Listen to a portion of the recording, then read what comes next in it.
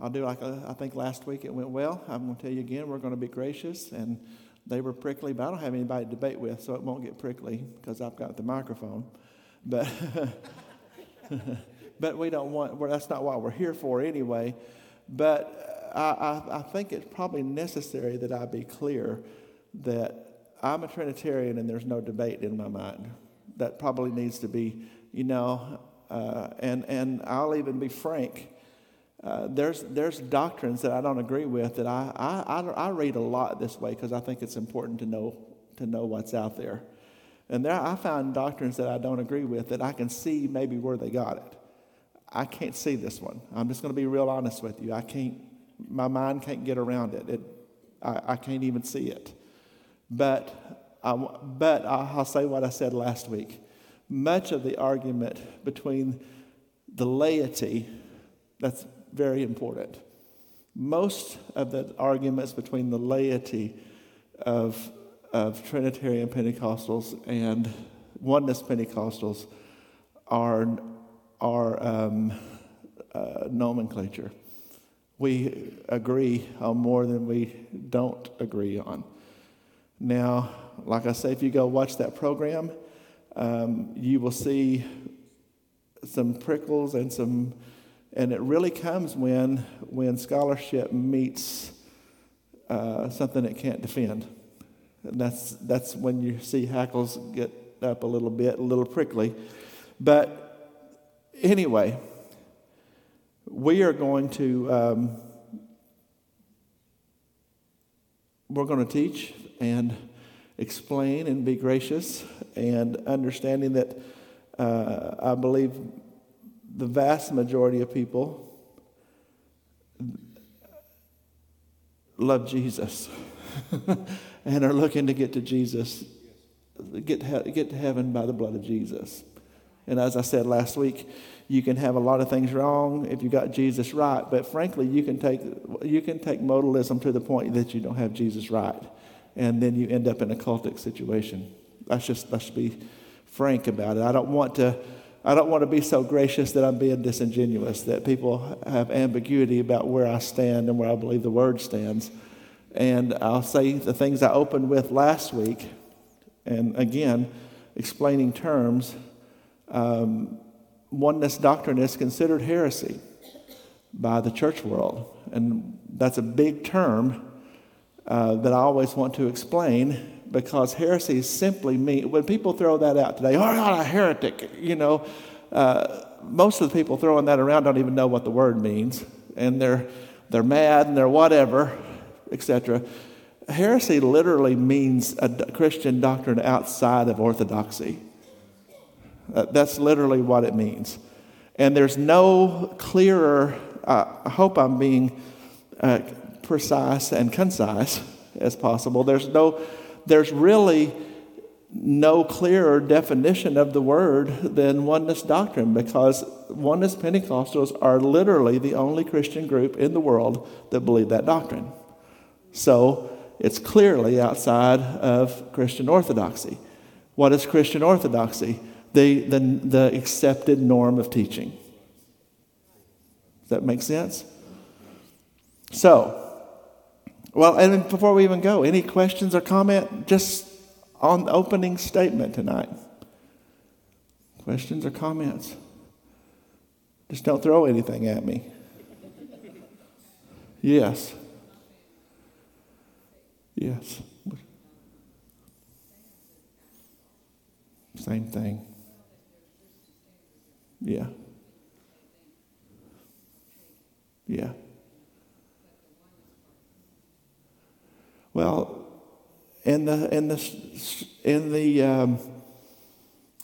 well, if you watch that debate show I'm telling you about, you will find out very quickly that the leadership of the United Pentecostal Church International says that Trinitarian doctrine is pagan. And that comes down, like I said, I'll say what I said last week. That began in 1915, 16, and 17. Before that, it had not been seen since the 3rd century. Modalism was seen in the 3rd century. Between the 3rd century and 1915, it was not seen anywhere. So there's that.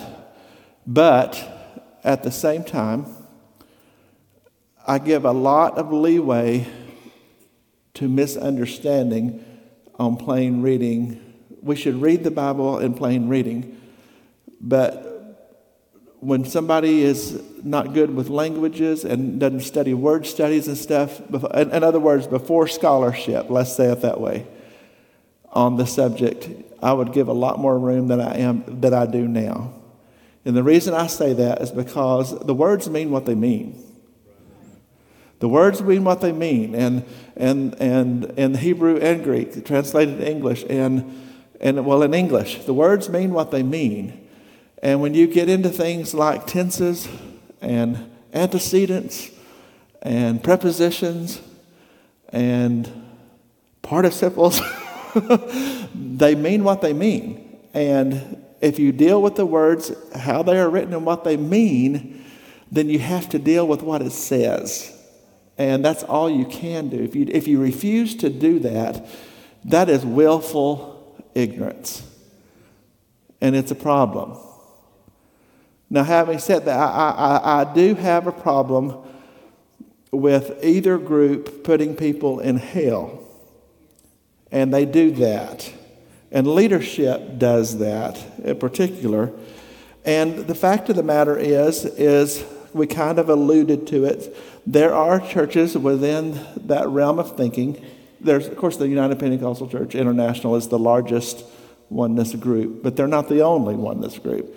But there's a lot of independence in that group. But the basic doctrine of oneness is the same across the board. There's more similar in those realms than differences. What was I going to say at the end of that?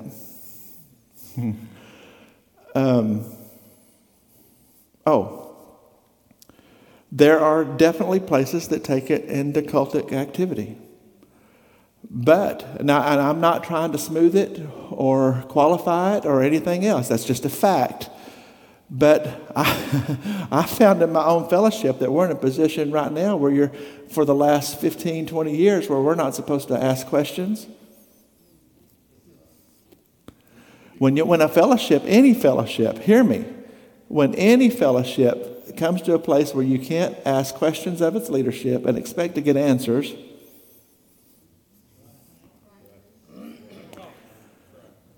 something's wrong. And anybody, regardless of, you can have absolutely perfect doctrine and get off into cultic situations. That comes from leadership issues. When leadership, when questions can't be asked and answered in a meaningful way, you just shut up and trust me.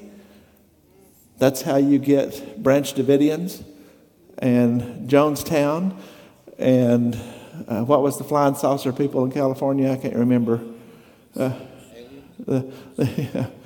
some of them, half of California is just flying saucer people, but that's another story. But does everybody with me so far? And any questions are coming? Because this is a subject where this is a little different than the normal Wednesday night. We've gotten to this place in the routine of our normal Wednesday night where we're teaching through John. We usually teachy preachy, but we needed to address some doctrine. At some point you've got to address the elephant in the room, So that's where we're at. Well, let's go there first. She brought up baptism. Ed, on that. Hear me, everybody. Hear me, everybody. Everybody. Jesus Christ said to be baptized. End of story. And so if a person is saved and they don't get baptized, don't want to get baptized, refuse to get baptized, it's sin. Doesn't matter.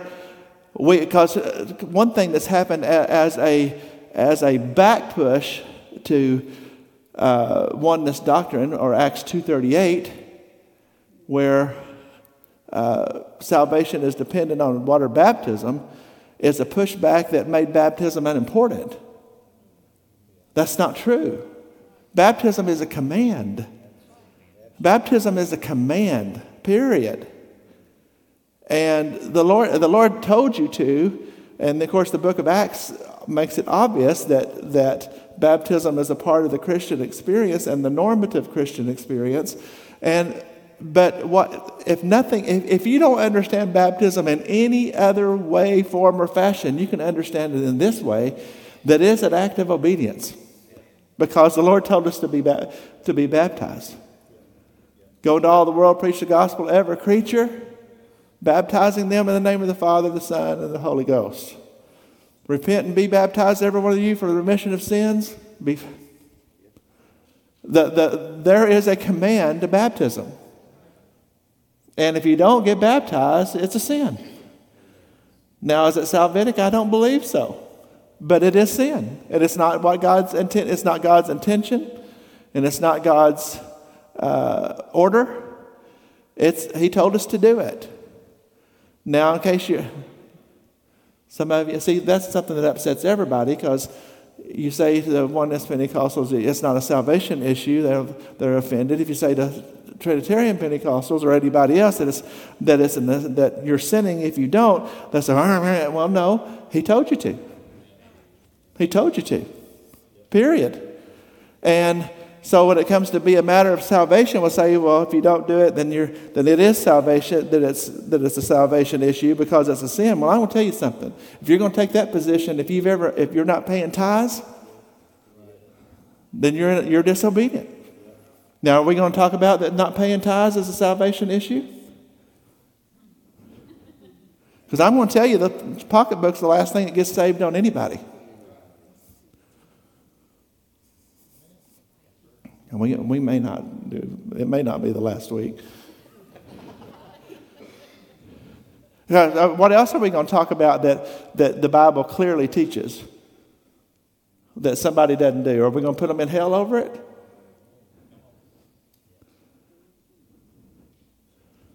Now, I got a friend, since we brought him, I'm going to say what he says. You know, sometimes that's easier to say to quote somebody.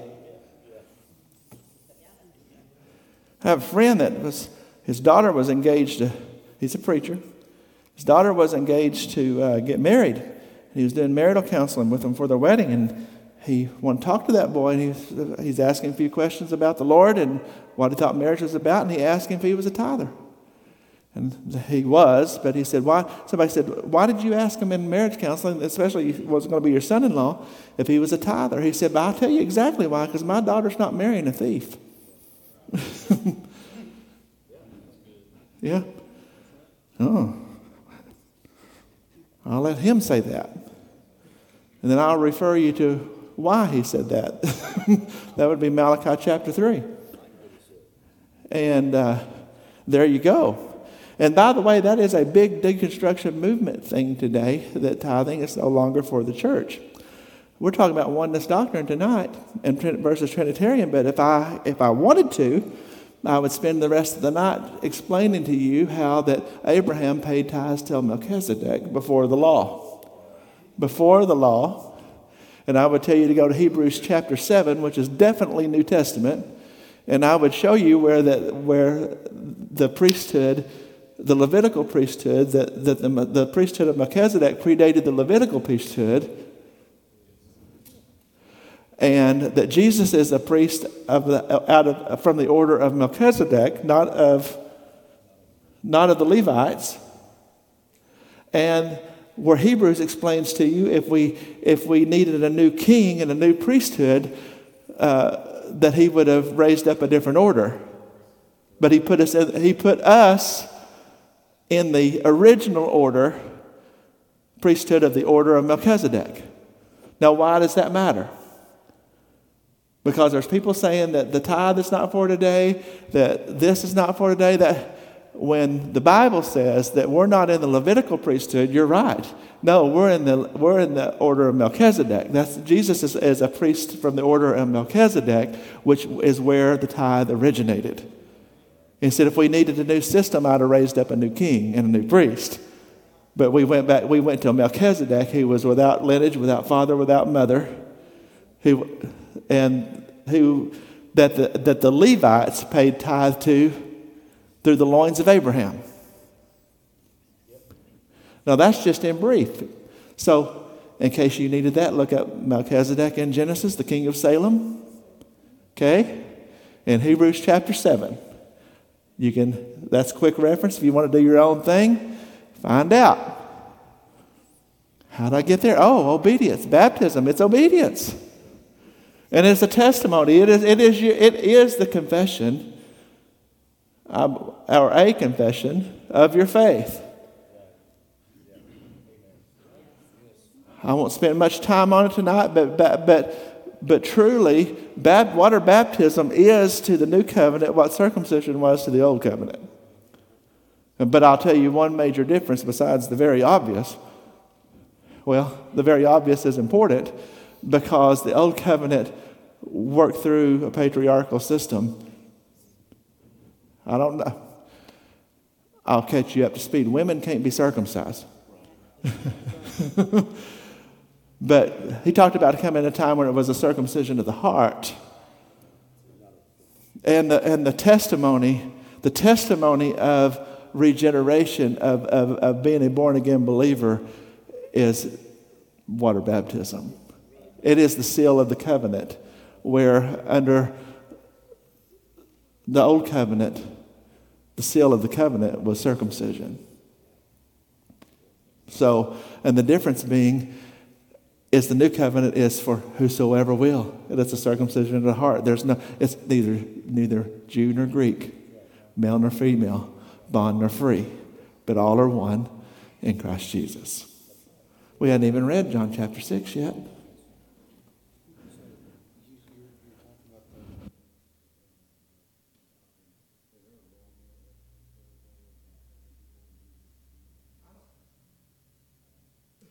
The question was, and hey, why not?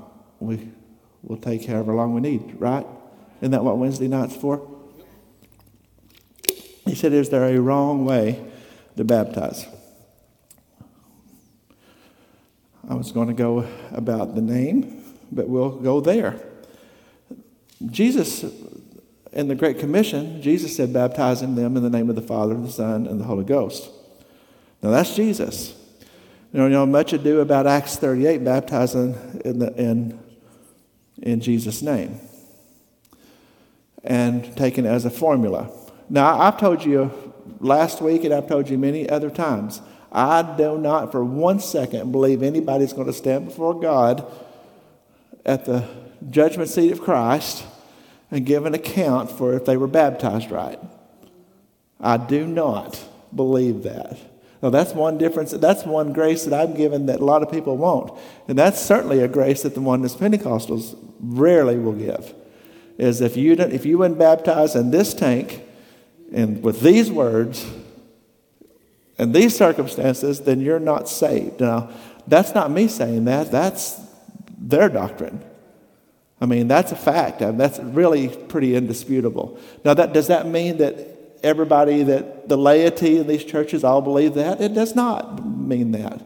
But if you are tied to the doctrine of oneness, okay, then that's what you believe. That you have to be repentance, baptism in Jesus' name. If it's not in Jesus' name, you wasn't baptized right and you're not saved. That's just indisputable. That's what they believe. Do I believe that anybody's going to give an account for argument over baptism? I don't believe that for a second. I do. For one thing, if you're at the judgment seat of Christ, you've made it. You've made it. And do I believe that? No, I do not. We could go back to words. I didn't bring everything out on that, but I'll answer it. If you go back to words again and you go back to the context again, and you're going to find that baptism in Jesus' name is by the authority of the name of Jesus. So do with that what you will. Generally speaking, as it relates to oneness, isn't there another layer that they consider before you're saved Yes, had to speak in tongues. Yes. That's becomes the issue, is this Jesus plus this and plus this. Now, I'm going to say again, there's a lot of saved people in these churches. I will not let anybody leave here and say that I said any different. Most of the argument on that comes from that way, this way, not this way, that way. But again, when you put people in a room that don't get all uptight over these things, they agree on. But really, I think people having fights and wars, and when they get right down to it, they don't disagree. They may say it differently, but when you say, well, explain what you mean by that, you find out that you agree.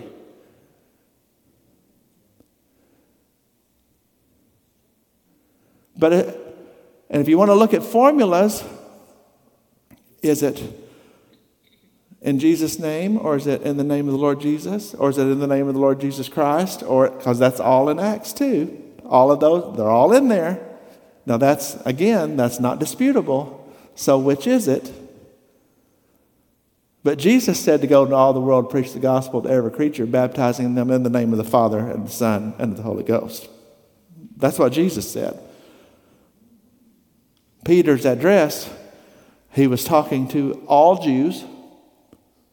All Jews. There wasn't any Baptist. Wasn't any. Well, I say all the time, people call it Pentecostal. The Bible calls it Christians. That's why I'm not a big fan of the word Pentecostal. Now, when I say that makes some of my Pentecostals upset. I know what people mean in general, but I'll tell you right now for a fact, because there's sometimes where you live and where you're cultured at makes a big difference in what you think when you hear things. And I can assure you, Jeff and my mom and Heather could back it up, I'm sure. When you say Pentecostal down here, it means something completely different than it means where we're from. Down here, when you say Pentecostal, they assume you're talking about, when we say we're Pentecostal, they'll look, especially me here, they'll look at you.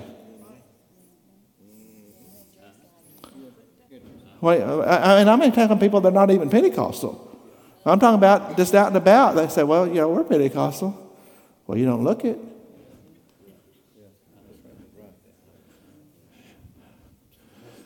And now see here, the assumption is that Pentecostal is oneness Pentecostalism. Or there's a lot of Trinitarian holiness churches around here. But where we're from, oneness Pentecostalism is very obscure. They're around, but, I told you that I've attended Northside Pentecostal in Fort Smith, where Mickey Mangan's daddy was the pastor for years. And I'll tell you, when they have an event there, get out of the way, because there's 4,000 of them coming, because it's the only place big enough for all of them to meet at. Because they're going to come from half the state and half of Oklahoma, because it's much less common there than here. So when you hear Pentecostal, when you hear that term, it means something different in the region or part of the country that you're in. But when you talk about somebody saved by the blood of Jesus, baptized in water, baptized in the Holy Spirit, that with the initial physical evidence of speaking other tongues, that still believes that the gifts of the Spirit are for today, that believes God never changes, the Bible just calls those people believers. That's what the Bible calls them. There's going to be millions of people in heaven, certainly, that don't believe some of the things that even the oneness Pentecostals and the Trinitarian Pentecostals agree on, that the gifts that the baptism of the Holy Spirit is for today, the gifts for today, that God never changes. We agree on that. There's going to be way more people in heaven that didn't never believe that. They're going to make it because they were saved by the blood of Jesus. They're just going to find out. They're going to know then. They're just going to find out that their denominational teaching, that they missed out on a lot of things of God on this earth. That's what's going to happen. They're going to find out that Jesus did never change and that he did empower his church, and he never intended for his church to go out powerless, and that they had leadership that began to explain things away because they couldn't explain why it wasn't happening. I believe that with all of my heart. Because this word, there's no evidence. We just cross over all of it tonight, Scott. There is nothing you can point to in this word that says that the gifts of the Spirit ended with the apostolic age. There's nothing in this word that says that God doesn't still do miracles. There's nothing in this word that says that the baptism of the Holy Spirit and speaking in tongues ended. There's nothing. My denominational brethren will point to things like 1 Corinthians 13, talk about where there's tongues they will cease, but they won't talk about that knowledge shall vanish. They won't talk about that thing because it doesn't fit the narrative. And it's disingenuous, frankly. I mean, I'm not being ugly. This is brothers. That's a family dispute. But the fact of the matter is the only way you can support that is to leave stuff out. So if you're either going to believe the book or not believe the book. And they're going to, thank God, we ought to all stop for just a second. And just because there's people that their traditions, even though Paul addressed our traditions, said they're worthless. Our traditions are worthless. It doesn't line up with the Word. If it doesn't line up with the Word, our traditions are worthless. What Mama said, it's not going to carry any weight with Jesus. It's just not. It's just not. But we ought to all take just a minute and just be very thankful that if I believe on the Lord Jesus Christ, that if I confess with my mouth the Lord Jesus Christ and believe in my heart that God raised him from the dead, that I will be saved.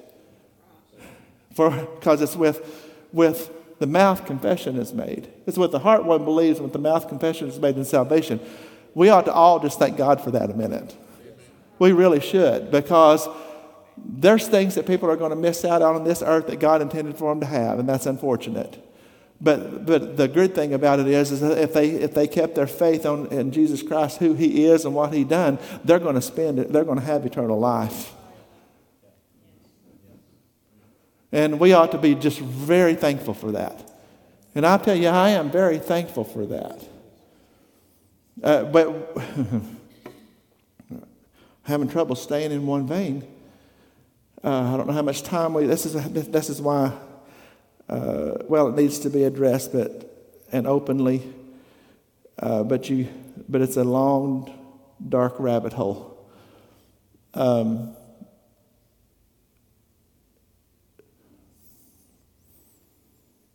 As simple as it is that believe on the Lord Jesus Christ and you'll be saved, and that is the way, it can get really off track and people just accept it as okay. You know, when you start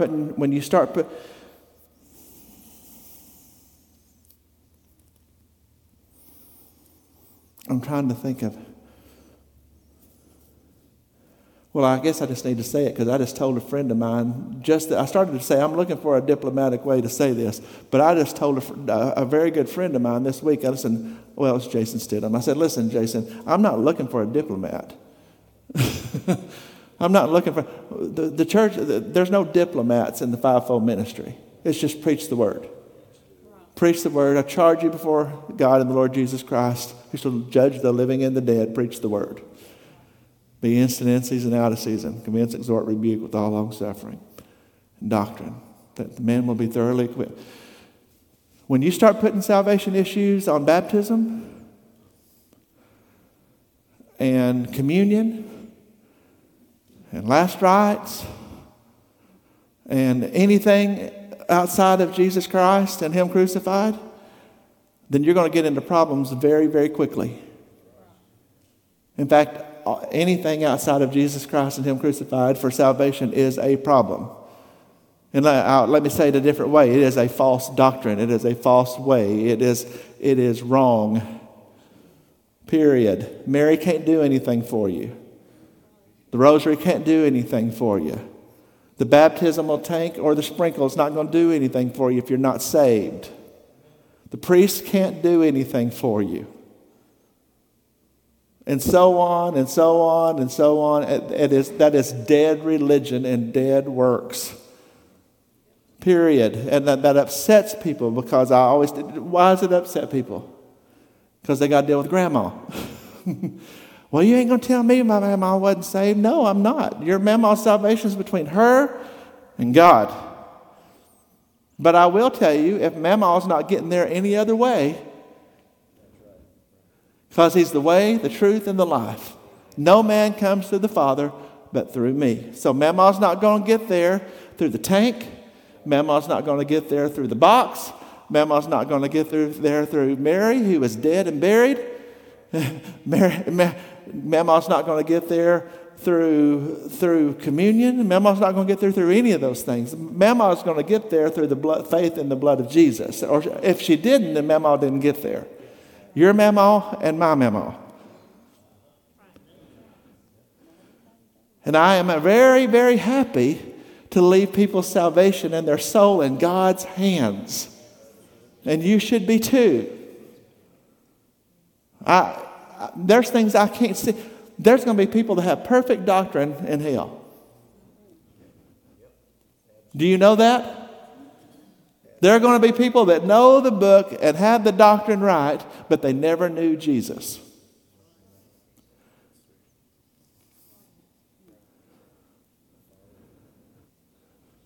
I'm going to ask it now. This is where I was going to ask a second ago, and it's a challenging question, even for me. I thought,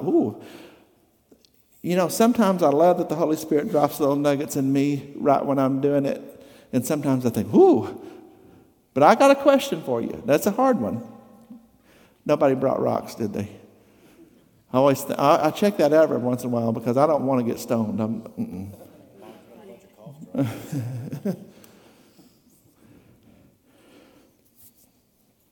What's the difference between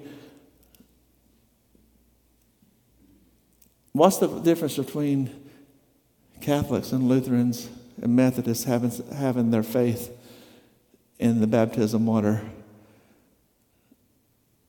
and Pentecostals having their faith in the baptism water? There is none. There is no difference. And I've never heard that question asked in my life by anyone, anywhere. But it is a very valid question. Because the same people would criticize, well, they think sprinkling that baby is going to do anything.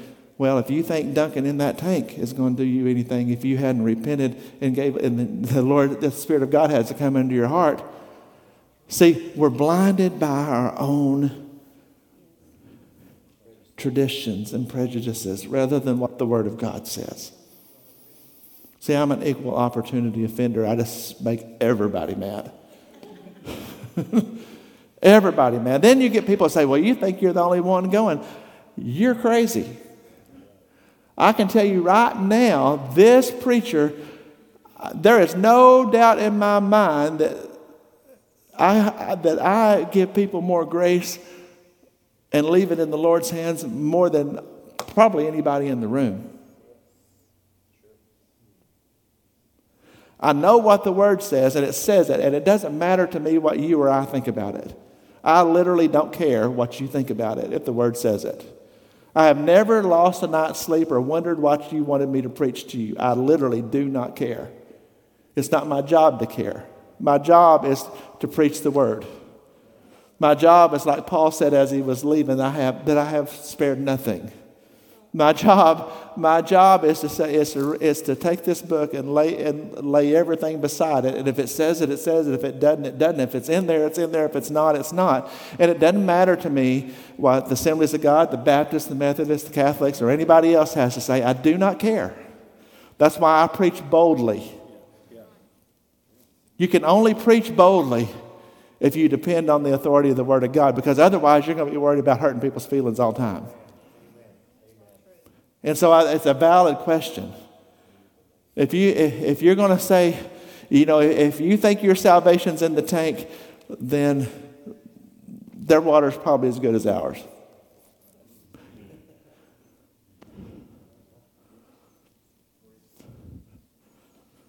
I mean, I've seen some of the stuff that comes out of the tap here. We're probably more sanctified. We drink it and live through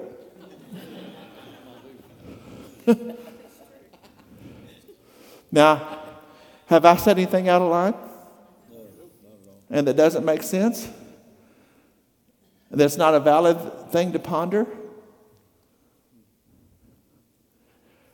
Do you know what hinders people more than anything? Is an unwillingness to think. An unwillingness to even consider that their tradition might have been wrong. They read the word, and when they can't reconcile it, you skip that part.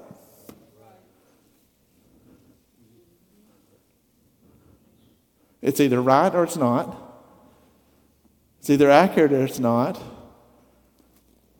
It's either inerrant or it's not. I'm not talking about translation stuff here. I'm talking about rightly dividing the word of truth. It's either right or it's wrong. So, wow. John chapter 6, I think. Well, before we move, it doesn't matter how we do it to me, really. Before we move on, is there any more question or comment? Jesus said, if you hunger and thirst after righteousness, You'll be filled. that hungering and thirsting will lead you in all paths that lead to Him. And that's where you get things wrong. Hunger and thirst for Him. That's where you get things wrong, when you hunger and thirst for things other than Him. Right. And just so it's said out loud, I've upset plenty of AG people too. And I was born in it. I'm an equal opportunity offender. You know, there's things we just had to deal with. Yeah.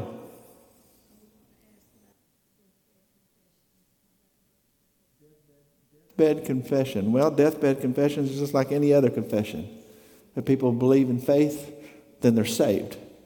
If they're just running their mouth, then they're not. I mean, just like any other confession.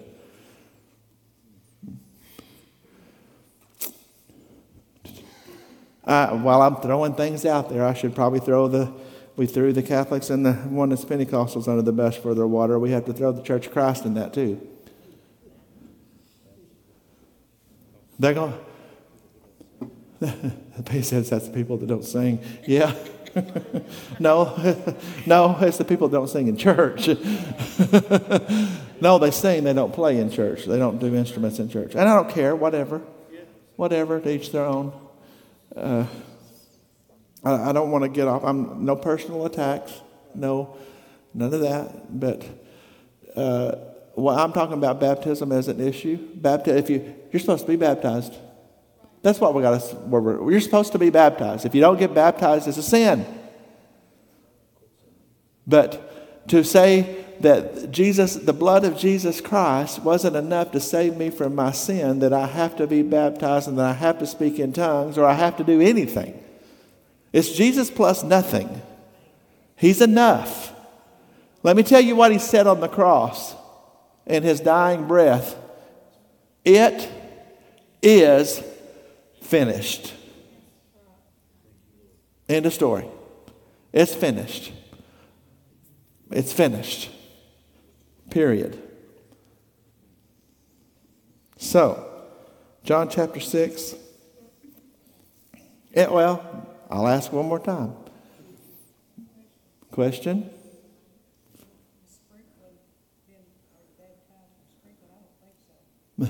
Well, we talked about last Wednesday. It says Jesus come up out of the water. You know, he come up out of the water. I mean, he was submerged. I think it's very clear that baptism. Let me help you with something. And again, you can't come up out of a sprinkle. But I'm going to say it again. Do I believe the Bible teaches? Well, let me just rephrase that. It doesn't matter what I believe. Let me rephrase it. The Bible teaches it's by immersion. That's literally what baptism, the word even means. So let's just it doesn't matter what I think. I started to say, it doesn't matter what I think. The Bible teaches that baptism is immersion. Jesus come up out of the water. I mean, how much more clear can you be? But do you know the English word baptize had to be created because there was nothing that described it? And the word means to submerge. That's what it means. Now, having said that, I thought, what's his name? Leon.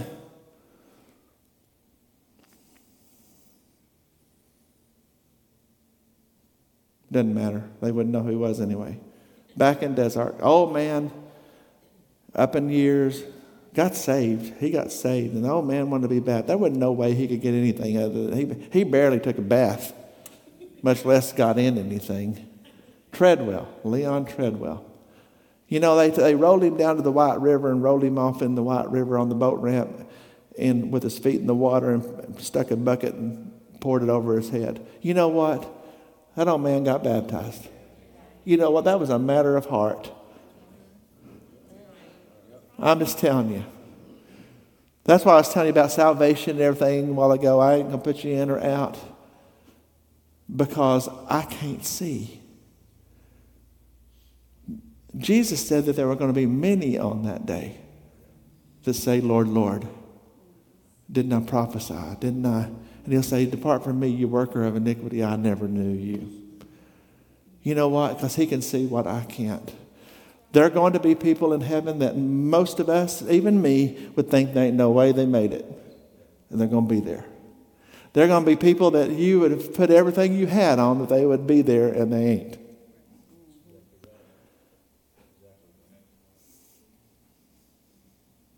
And that's in God's hands.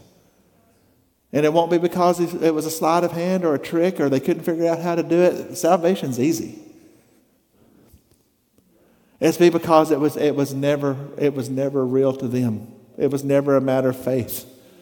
We're saved by grace through faith. It'll be mental assent and mental testimony.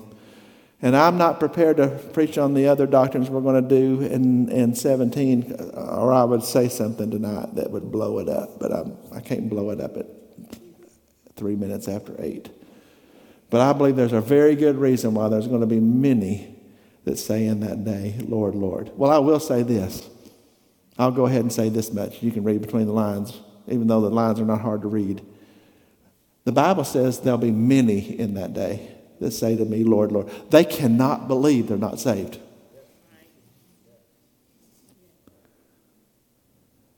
What? Look it up for me, Matt. So what's the address of many was saying?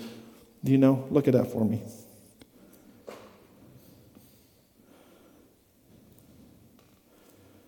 Hey, we're in the, y'all are okay. Y'all seem interested. This is the most conversations that ever went on in our service. 7:21. Matthew 7:21. Now I'm warning y'all, I'm about to throw a grenade in the middle of the room.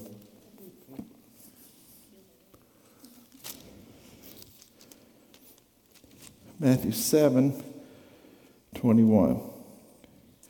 Not everyone who says to me, Lord, Lord, shall enter the kingdom of heaven, but he who does the will of the Father. Many will say to me in that day, Lord, Lord, have we not prophesied in your name, cast out demons in your name, done many wonders in your name? By the way, that tells you that devils can do signs and wonders. That's why you shouldn't be dependent on, well, I was there, I saw it with my own eyes. Experience is nothing. Experience is nothing. I've taught on that here. It's what does the word say? That's why we walk by faith and not by sight. It is literal.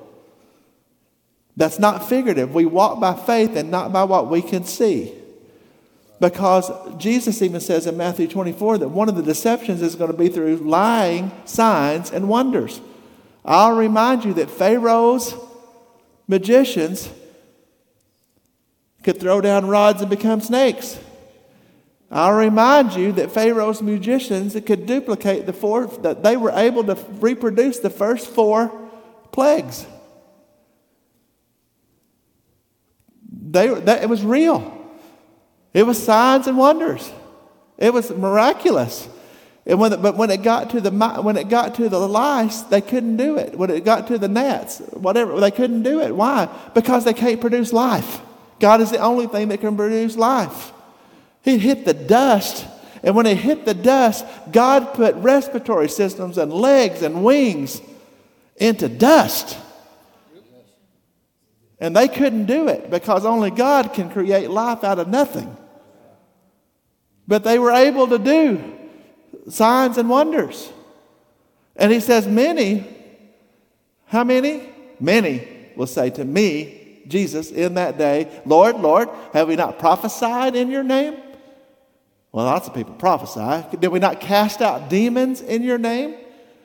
Done wonders in your name?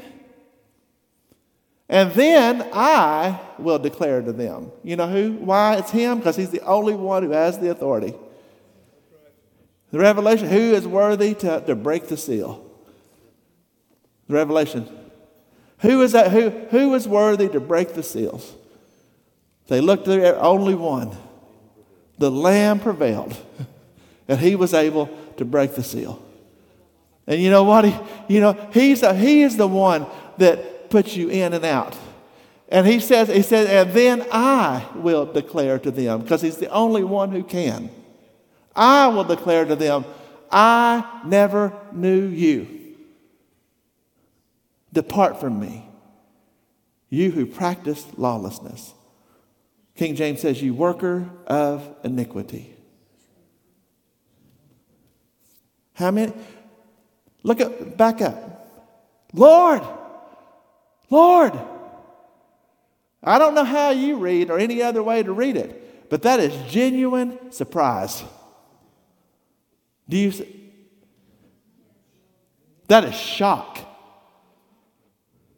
Lord, Lord, have we not prophesied? They are standing at the great white throne judgment here. It says on that day. Do you know when that day is? That's judgment day. They are shocked at where they're standing. So many will say unto me in that day, Lord, Lord. You know why? Lord, they know where they're at. I don't think I could produce the kind of despair and shock in my voice that's going to be. Lord. I mean, they're pleading their case. I'll tell you what they're doing. They're pleading their case, and there is no case to be pleaded. He said, Lord, Lord, well, haven't I prophesied in your name, cast out demons in your name, done wonders in your name? He says, and I will declare to them, depart from me. I never knew you, you worker of lawlessness.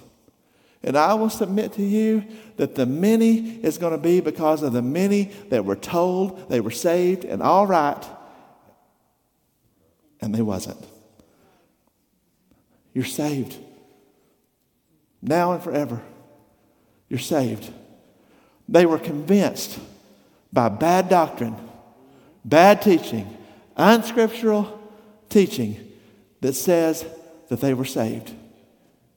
And they're genuinely shocked on that day that he says, I never knew you. Depart from me. There are going to be people mad at me. Man, I'm developing on that, by the way. I believe it is Rhema truth. That's where the many are going to come from. From the ages of people that have been told, I don't know, it doesn't matter how you lived. You said a prayer when you were little. It doesn't matter that you live like hell. It doesn't matter. The grace of God's got you. Grace of God's not permission to sin. It's just not. It's the power of God in you not to.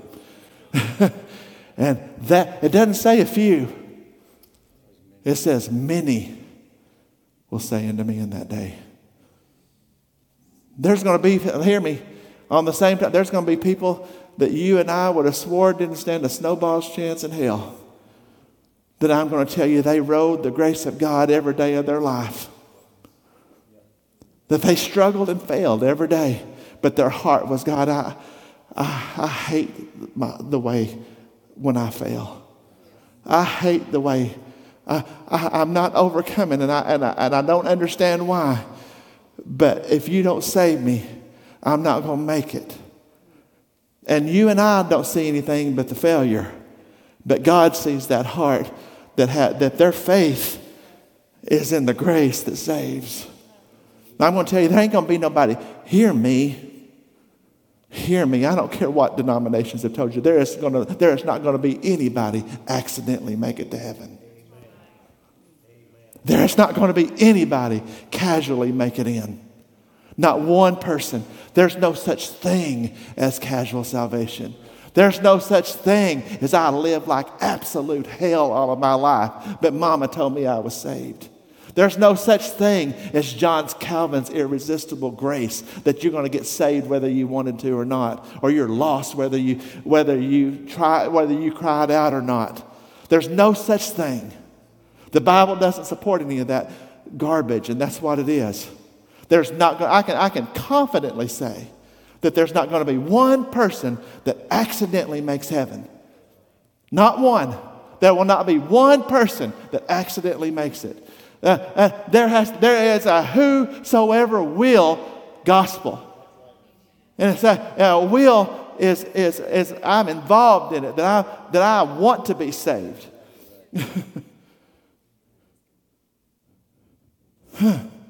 That makes me want to preach a minute. That makes me want to talk to this entire world and say, throw that garbage out the door and open the book. I don't care what denomination you were raised in, mine or yours. What does the book say? What does it say? We're not eternally insecure, but nobody's going to accidentally get there. Many will say unto me, they're going to be, Scott, they sincerely believed it. And people, if they're sincere, those people right there, Lord, they sincerely believed the lie that they were told. They were just sincerely wrong.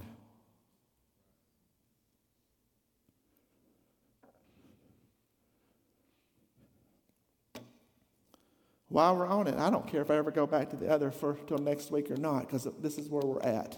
Somebody's watching right now, or somebody's in this room that needs to hear it, that needs to hear the truth of the Word of God. You're not going to accidentally get there. It's a made-up mind. It's a determined mind. It's an endurance. All through the Word of God, it's an endurance. We're not talking about dead works here either. The same, he endured to the end, what? The same shall be saved. What did Paul say at the end of his life? I fought the good fight. I have finished my course. And now there is laid up for me. When? When he had finished his course.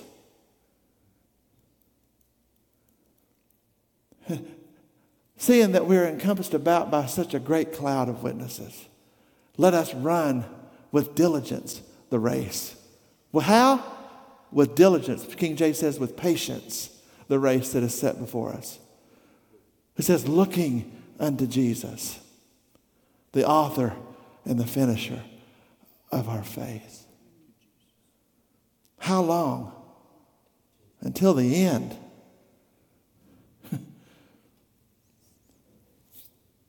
We used to sing it, I am determined to hold out to the end. I am determined.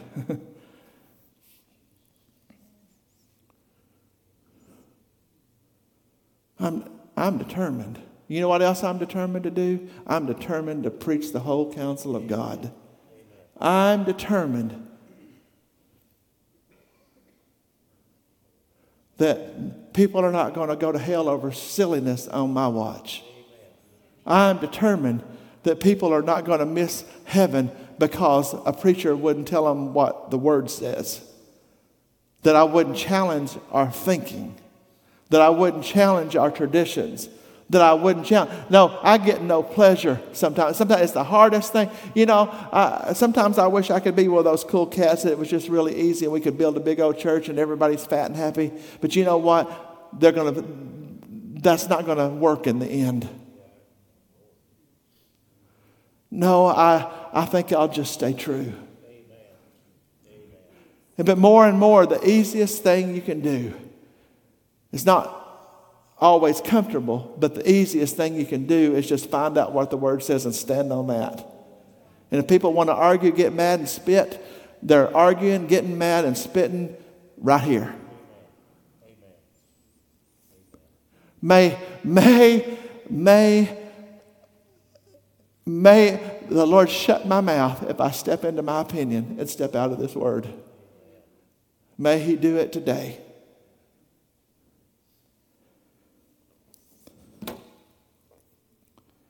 You got to live for Him. And you can. I know what I was going to say.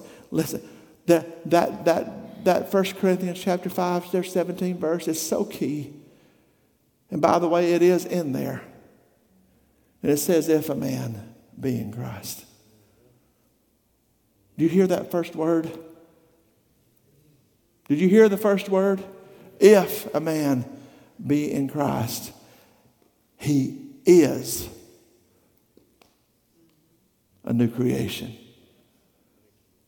If you're in Christ, you are a new creation. Old things pass away. Behold, remember, stop, look at it, take it in. Behold, all things are become new. I'll say it again.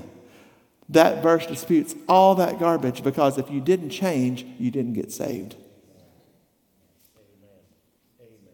Stand on it. Stand on it at Mama's house. Stand on it at Mama's house. Stand on it at your brother's house. Stand on it in God's house. Stand on it. Because if a man is in Christ, he's a new creation. Old things pass away. Behold, all things are become new. They change. If you didn't change, you didn't get saved. You're born again. You're a new creation in Christ Jesus. All through the Word. Paul was a murderer 1 second, an apostle the next second. Literally. Literally. And all through, as everyone else was. By the way, somebody needs to know Mary had to get saved. You know how I know? Because she was in Acts chapter 2. Because of what John said that there was coming a promise of the Father. He said it's a promise. The Holy Spirit baptism was a promise that the world could not receive. The world, what's that mean? The sinners. And I read in Acts chapter 2 where there was 120 people in the upper room when the Spirit of God came. And among them was Mary, the mother of Jesus. And you know what happened to Mary, the mother of Jesus, in the upper room? She was baptized in the Holy Spirit and spoke with other tongues. You know how I know that? You say the Bible doesn't say that. Yes, it does. Yes, it does. It says she was there, and it says, and they all were baptized in the Holy Ghost and spoke with other tongues. All of them. It named her specifically. And it's the last thing you hear about her in the entirety of the Word of God.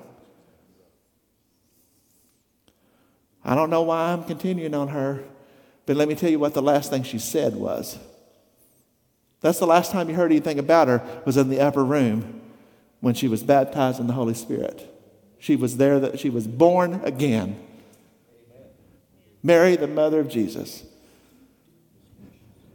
This means she was lost. There was the last thing she had to say was in John, I guess chapter 1 or 2, 3. At the wedding of Cana, first miracle. The last recorded words were this. He said, she come to Jesus and said, they're out of wine. And he says, what do you want me to do? My time's not yet come. She didn't argue with him. She just turned around to his followers. And she put salvation and living for God in a tweet. Mary had the first tweet. Bumper sticker. She put it on a bumper sticker. You know what she did? She put the Christian life on a bumper sticker. He said, they're out of wine. He said, what do you want me to do about it? And my time's not yet come. And she turned to his disciples and said, listen, guys, whatever he says, do it. That's right. Amen. That's what she said. Whatever he says, Jesus, do it. And that is living for God in a sentence. Whatever he says, do it. He said, whoever loves me, keep my commandments. What's that say? Whatever I say, do it. Y'all didn't even let me get to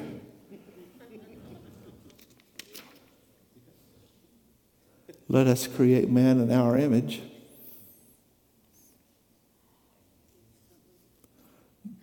Which was Genesis chapter 1. First chapter, let us create man in our image. Genesis chapter 11, let us come down and there confuse their language that they may not understand one another's speech. Tower of Babel. Isaiah chapter 6 verse 8. Also I heard the voice of the Lord saying, whom shall I send and who shall go for us? And then I said, here I am, send me.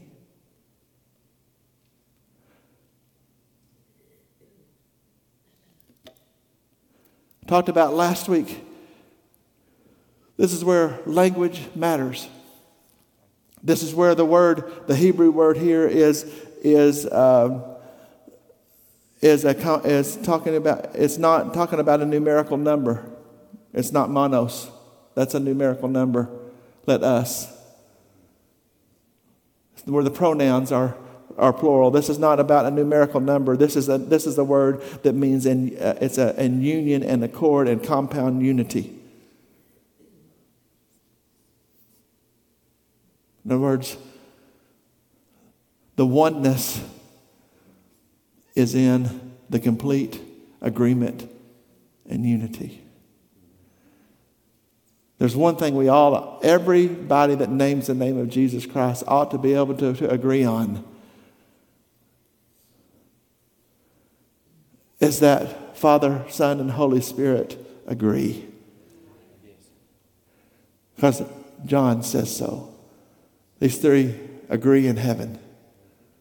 What? The Father, the Word, and the Holy Spirit. These agree on earth. Who? The Father, the Word, and the Holy Spirit. There's a fundamental, we didn't even get back to, we could go, how long could we spend in John chapter 1? Which is, in the beginning was the Word. The Word was with God. The Word was God. Same was in the beginning with God. Everything was made by Him. Without Him, nothing was made that was made. Verse 14, the Word became flesh. This is truly where the conflict and the misunderstanding comes in the two doctrines, is that the man, Jesus Christ, was not deity. And that's the bottom line. And He very much was. When they asked Him, are you He? He said, I am. Now, we say he set aside expression of his deity. He operated as a man. He didn't come here doing miracles under his own power. He come here begotten of the Father, sent by his Father, empowered by the Spirit of God, in perfect obedience to the will of his Father.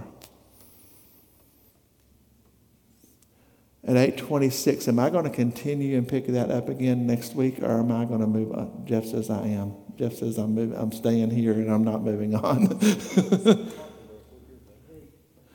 Agree? Yeah.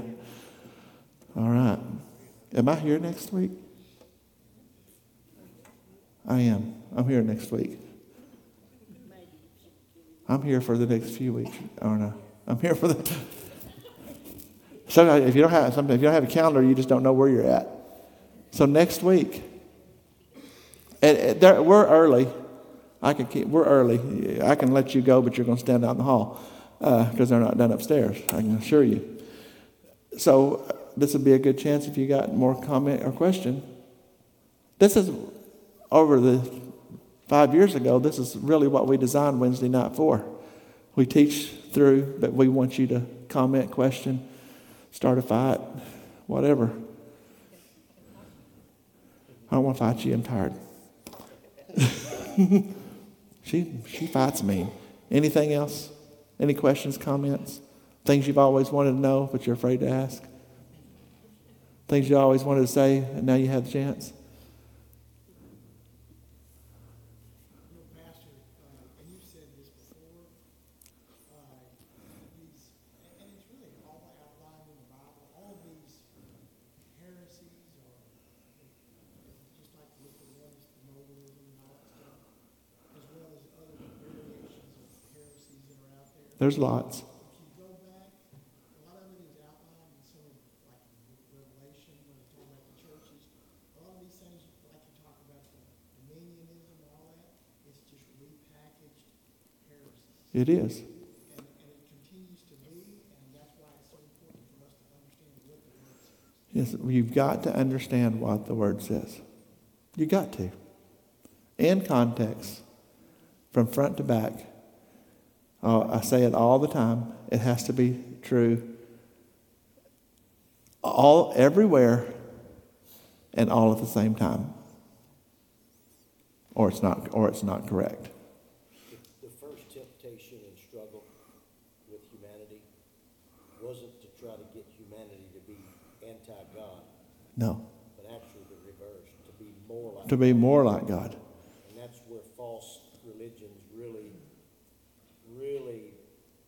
shackle people, is that, you can't be more like God unless you're like this. Yeah. Well, I even mentioned the last few weeks the little gods. That is actually the original heresy. What the serpent in the garden said to Eve, says that God knows in the day that you eat that you'll be like him. Her desire, when she saw it, she said it was good for food, and she partook. The desire, the lie, the trick was to be like it, to be a little God. And it just keeps reinventing itself. And, it was big. It's still big in all the Word of Faith teachers. They all teach it, all of them. All of them. And you can name them all. They all teach little God's doctrine. It's wrong. And now today, it's hitting a new generation through a very charismatic preacher in North Carolina named Stephen Furtick. He is the latest and the greatest. I mean, he's taken a generation by storm, and it's just as heresy when he teaches as it was when Eve believed it. Yeah, I say people's names out loud, that makes people mad. But if you don't tell them, they don't know. Yeah, little gods. You're not a little God.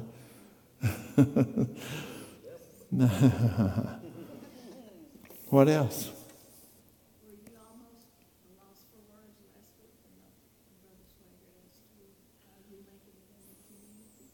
Yes. What people thought of me? Oh, I had plenty to say. I just I cut it off. No, it's on there. If you go back and listen to it, it's on there. They have told me for years that there would come a day when I would get one of the Swaggart questions and I would be sitting like, oh, I could have answered him for a fact, but it wasn't yeah. I started to say about the same thing they think about you. And that would have been true. The better answer, if I'd have been, the diplomatic answer still would have been, we'll say, well, they don't invite me to their dinner parties. Yeah. Anything else? Or anything else for that. They don't even invite me to the ministers' meeting in the section. I'm not talking about, they don't invite me to their dinner parties.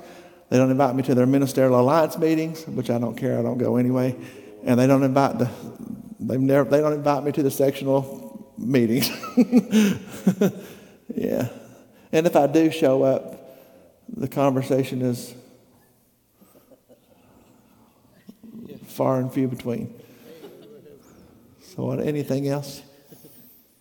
I'm really not holding you. I'm just really telling you that they're not out. They won't be out yet for a minute. And if you've got a question. Okay, so the one that states their baptism on Acts 2:38.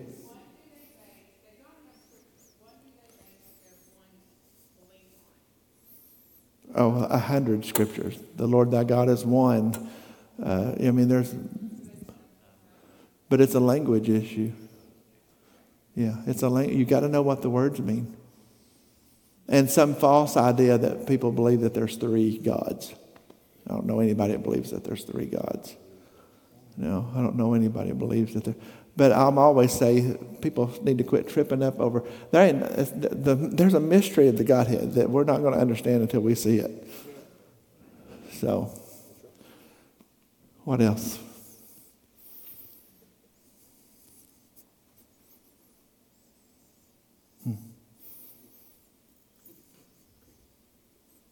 One more. You know, it's funny. Just bring this all back. I used to work with a United Pentecostal preacher. Mm-hmm. That's what got me started in my study. Mm-hmm.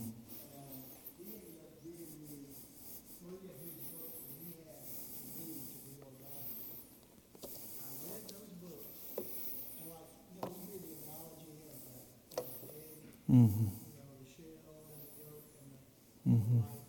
Mm-hmm. Representing it's all Mm-hmm. egg, but it's 3 parts of it. Mm-hmm. An analogy of water. Water, ice, water, and steam, ice, liquid, and steam. They used those same analogies in those books to describe God.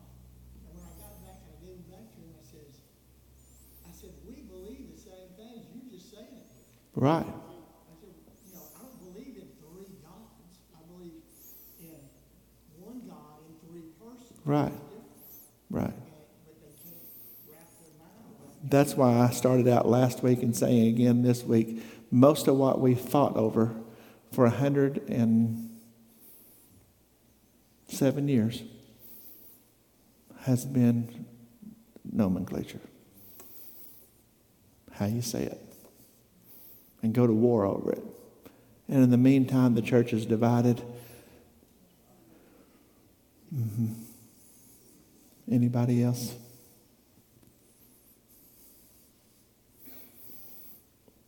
Jesus loves you. This I know. Heard a Bible professor giving that. They asked him in front of graduate students at their commencement. They asked the doctor what was the most profound truth he ever learned in his studies. He said, it's real easy. The most profound truth I ever learned in my graduate studies was Jesus loves me. This I know, for the Bible tells me so. Mm-hmm. Amen.